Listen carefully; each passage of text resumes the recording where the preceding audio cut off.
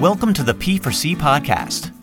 We are excited to reshare with you the last 13 years of teaching through God's Word at Passion for Christ Summit. Each week, the P4C podcast delivers rich truths for your life, and we know you will be blessed. Our current series is from P4C 2021, Scripture, the Ultimate Authority. We now join Phil Bracey for today's message. We hope you are encouraged and challenged. I'm going to take a look at Revelation today. Not the book of Revelation, don't panic, but rather Revelation, general and special, to give you a couple of categories. There's a handout going around, and you'll see some extended quotes in there from our wonderful church father, John Calvin, and I felt it'd be easier for you to follow along than for me to just read through it and maybe even trying to put it up on the screen there. So, how in the world has God communicated to us? And there's really two ways in which that has occurred. There's a scientist. He went trudging up the hill one day, made it to the top of the hill, got up on the peak. He says, "God, are you there? God, are you there? I need to talk to you." This voice comes out. "Yep, here I am." He says, "I challenge you to a man-making contest." God says, "Okay, game on." Scientist stoops down, gets a couple of handfuls of dirt. God says, No. You go get your own dirt." We know fundamentally God owns it all, even down to the dirt. But how do we know God? Christianity is the one unique religion that rests on the foundation of revelation. In the Greek, that word revelation means to unveil, to uncover, to make known. What is hidden becomes revealed, and all revelation is an act of God. Whatever we know or could know about God is because He has chosen to reveal those things to us. This side of heaven, humankind is the only being that can have any knowledge of God, and it's because He's revealed it to us. Within the supernatural realm, of course, they have a knowledge of God. Even the demons tremble. Animals, no concept whatsoever of a creator. They have no understanding of how the defined order of things function and work. Only mankind is a recipient of that understanding, and it's been given to us by God. Theologians have defined this in two categories: general revelation and special revelation. Let's take a look at the biblical text, Romans chapter 1. This is our basis for general revelation. Here in Romans chapter 1, beginning in verse 18, it tells us, as Paul has written to the church at Rome, "For the wrath of God is revealed from heaven against all ungodliness and unrighteousness of men, who by their unrighteousness suppress the truth. For what can be known about God is plain to them, because God has shown it to them. For His invisible attributes, namely His eternal power and divine nature, have been clearly perceived ever since the creation of the world, in the things that have been made, so that they are without excuse. For although they knew God, they did not honor Him as God or give thanks to Him, but they became futile in their thinking, and their foolish hearts were darkened. Claiming to be wise, they became fools and exchanged the glory of the immortal God for images resembling mortal man and birds and animals and creeping things. Therefore, God gave them up in the lust of their hearts to impurity, to the dishonoring of their bodies among themselves, because they exchanged the truth about God for a lie, and worshipped and served the creature rather than the Creator, who is blessed forever. Amen. That is your biblical basis for general revelation. as a theologian might call it. Let me make a distinction here, because when we're dealing both with general and special, we're dealing with both content and scope. How broad and how wide has this been made known? General, very wide. It's public. It's to all people everywhere. It's global in nature. General revelation gives to all people knowledge of a creator God, as Paul has articulated here in Romans 1. Evidence, if you will, time, order, structure. For any of you that have been out on a mountaintop and you look over things, astronauts that have been outer space, I don't know how many astronauts from outer space looking back towards Earth came to the realization this is a very well-designed and ordered system. Surprisingly, the majority of astronauts are believers. I have a friend who's literally a rocket scientist and has worked with most of the astronauts, and he was telling me how most of them are believers. Those that were not, that went up into outer space, oftentimes came back, really questioning things. So that's the glory of God in the order of creation. Special revelation gives knowledge of God as a redeemer. Think of these two categories as very broad, general revelation, very narrow, special revelation. When I'll engage, and it's very common, and some of you have probably run into this today, it's very common, I'll engage somebody in a conversation, start to swerve into a little more evangelistic approach to it, and here's a common response I get. Yeah, well, I'm a really spiritual person. Right? Yep, some of you are nodding, you've gotten that. You see, what they've accepted is the idea of general revelation. Oh, there's another spiritual dimension. There's some sort of a God there. What they've created is a mush God. A mush God is a God of your own making, and that's what they've created. I'm a spiritual person.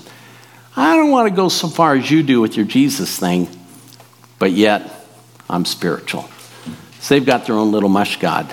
And it's so often the need when you start to take that person and move from the very general to the very specific, namely sin and the need for a redeemer, now comes rejection and excuses and backpedaling. I'm spiritual, but I don't want to go where you're taking me.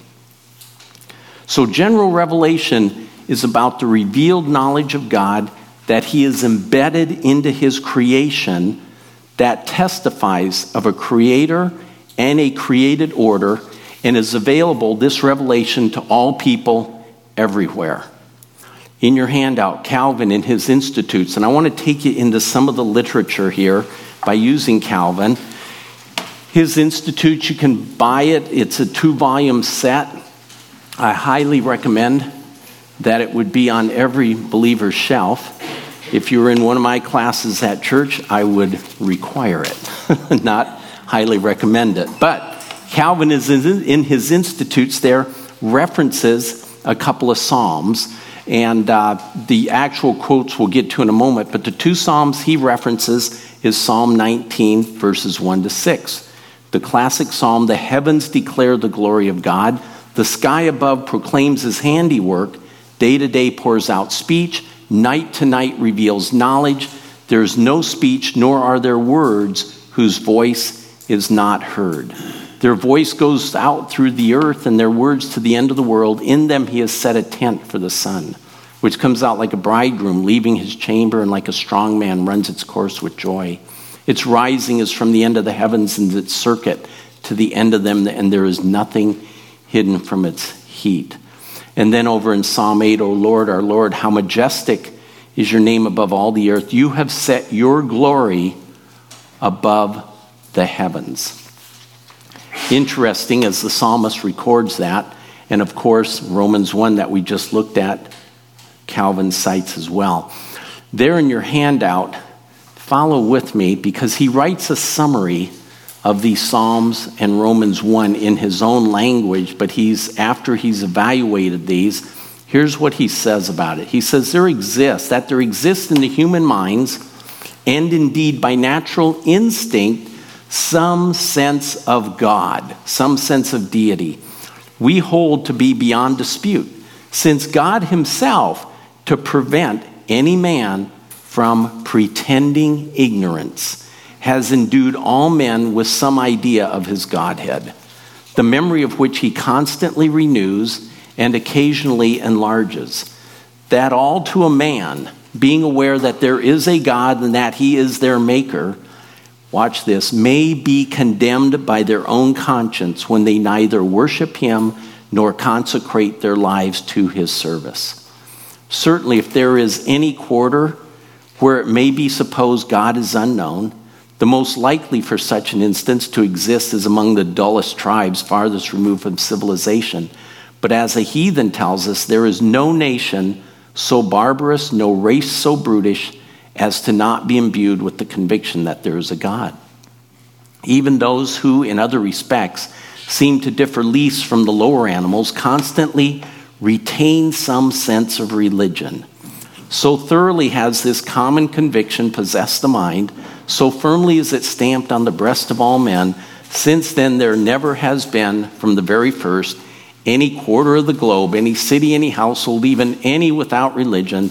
This amounts to a tacit confession that a sense of deity is inscribed on every heart.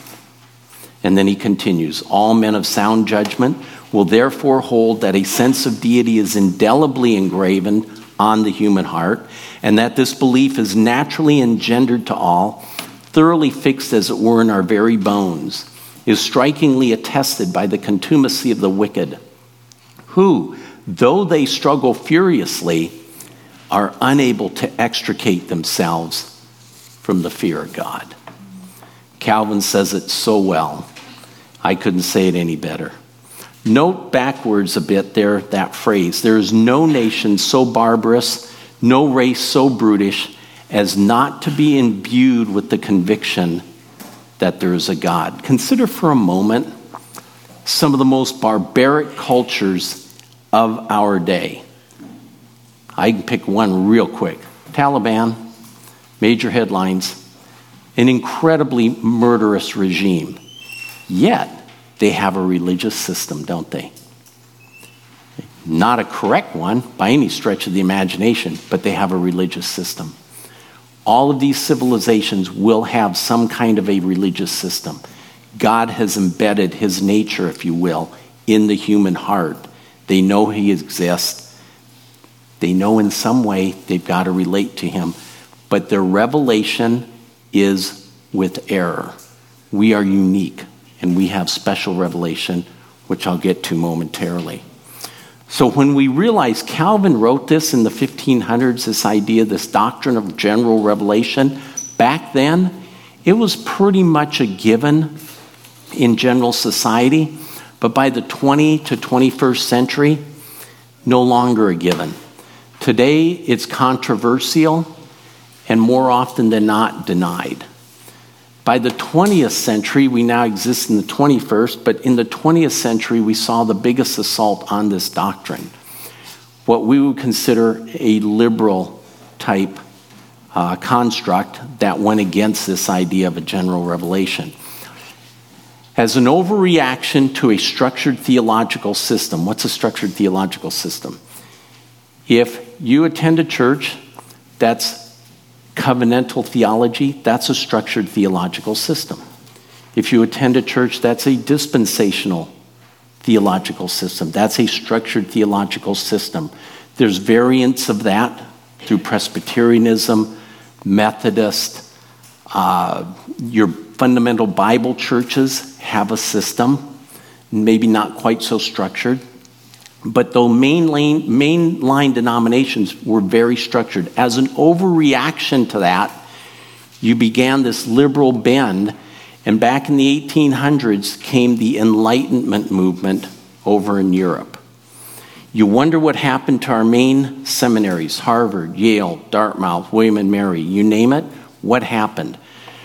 As those people came to the shores of America, formed those seminaries, graduated seminary graduates to now go out and plant churches, Those that wanted to move to higher education, i.e. PhD level in theological studies, we had no PhD programs. What did we do? We shipped those people back to Europe, to Germany, and they sat under those PhD instructors of the Enlightenment movement, blew them up, they came back, destroyed our seminaries. That's the long and short of what happened. It was this Enlightenment movement, of which one of the fathers of that group, Schleiermacher, came to the idea that as an overreaction to these structured theological systems, we need a religion of feeling, emotion. You take a leap of faith into this idea of God. God will reveal himself in some manner simply as I look at the text. So this idea of we have a logical, rational theology. This was a pushback against that. And so with this Enlightenment, and he's trying to reconcile it with a traditional Protestant Christianity, this blending comes to another form of philosophy, if you will, or theological thought called deism. Many of our founding fathers were deists. Not all. George Washington was not. Benjamin Franklin was. What is deism? Deism is the belief in the existence of a supreme being. Yep, there's a God. Specifically, though, of a creator, watch this, who does not intervene in the universe. No providence. One could say God created the world, set it into motion, step back, hands off, and he watches us spin. Will not intervene into the affairs of man. That's the idea of deism. Additionally, it rejects revelation as a source of divine knowledge and asserts that empirical reason, observation, and the natural world are exclusively logical and reliable. That's a problem. Reliability is a problem. We are a fallen creature. We're in a fallen world. Things don't work the way they did in Genesis 1 and 2. 3 became a problem. Nothing runs and works the same since Genesis 3. What does Calvin say regarding this philosophy? Well, in your handout, Calvin on Deism, he says, those, therefore, who in considering this question propose to inquire what the essence of God is, only delude us with frigid speculations, it being much more our interest to know what kind of being God is and what things are agreeable to his nature. For of what use is it to join epicures in acknowledging some God who has cast off the care of the world and only delights himself in ease? This is the key. What avails it, in short, to know a God with whom we have nothing to do? And he has nothing to do with us. That's the idea of deism, which is the result of the Enlightenment, which is the result of what transpired in Europe, which is the result of what blew up all of our mainline seminaries today. And as a result, this has infected much of Christianity today, and we end up with an emotionally charged basis of our faith versus a logical, rational theology, as we would call it. But as wonderful as the created order is, as wonderful as the glory is of the heavens and creation, general knowledge is insufficient to bring us to redemptive knowledge. We can look at the sun, moon, stars, creatures, the grandeur of heaven, but something must happen. General revelation must be complemented by special revelation. That complement is God the Holy Spirit working in us, through us, to regenerate our heart, our mind, and bring us to repentance and redemption. It's a combination of general aided with special that brings this about. General revelation can bring us to an understanding and even a level of knowledge of God. Is that possible? No. We can know that there's a divine being. We can know that God exists. It cannot bring us to repentance and redemption. Why is that? In Romans 1, as we looked at, Paul makes it very clear. He says, by our unrighteousness we do what? We suppress the truth of God. We become futile in our thinking, our foolish hearts were darkened, and we became fools. So man, when he processes that knowledge, that general revelation that comes to us generally, we do what? We distort it. We exchange it. We worship the creation and that order. And the worst, as Paul says, is we take that and we suppress that knowledge. Paul lays it out there again in Romans 1 and moving on to 3. He's built this structure, this foundation in Romans 1 in order to move us over to Romans 3. In Romans 3 he says, look, no one is righteous. As it is written, none is righteous, no, not one. No one understands, no one seeks for God. All have turned aside, together they have become worthless. No one does good, not even one. So realize that general revelation is actually the basis for guilt in man. If you run a red light and you get a ticket, you say, but wait a minute, Mr. Officer, but I was wearing a blindfold. You're doubly guilty. Guilty of the offense, double down because of what you did to willingly suppress the truth, right? That's the problem we've got with mankind. And so this general revelation becomes the basis of guilt in mankind. General revelation will give us an understanding of the existence and some attributes of God, but to the degree it's revealed, we are without excuse. And that's why Romans 1 is the basis for all go to hell, but by the grace of God. Okay? Because we are condemned, because we have a knowledge of God, simply by looking and observing. But general revelation, again, not adequate to fully discern the world, to come to an understanding of that we and the world, that what we inhabit is fundamentally messed up. Mankind suppresses this. Why do we do that? Because we want to avoid the holiness of God.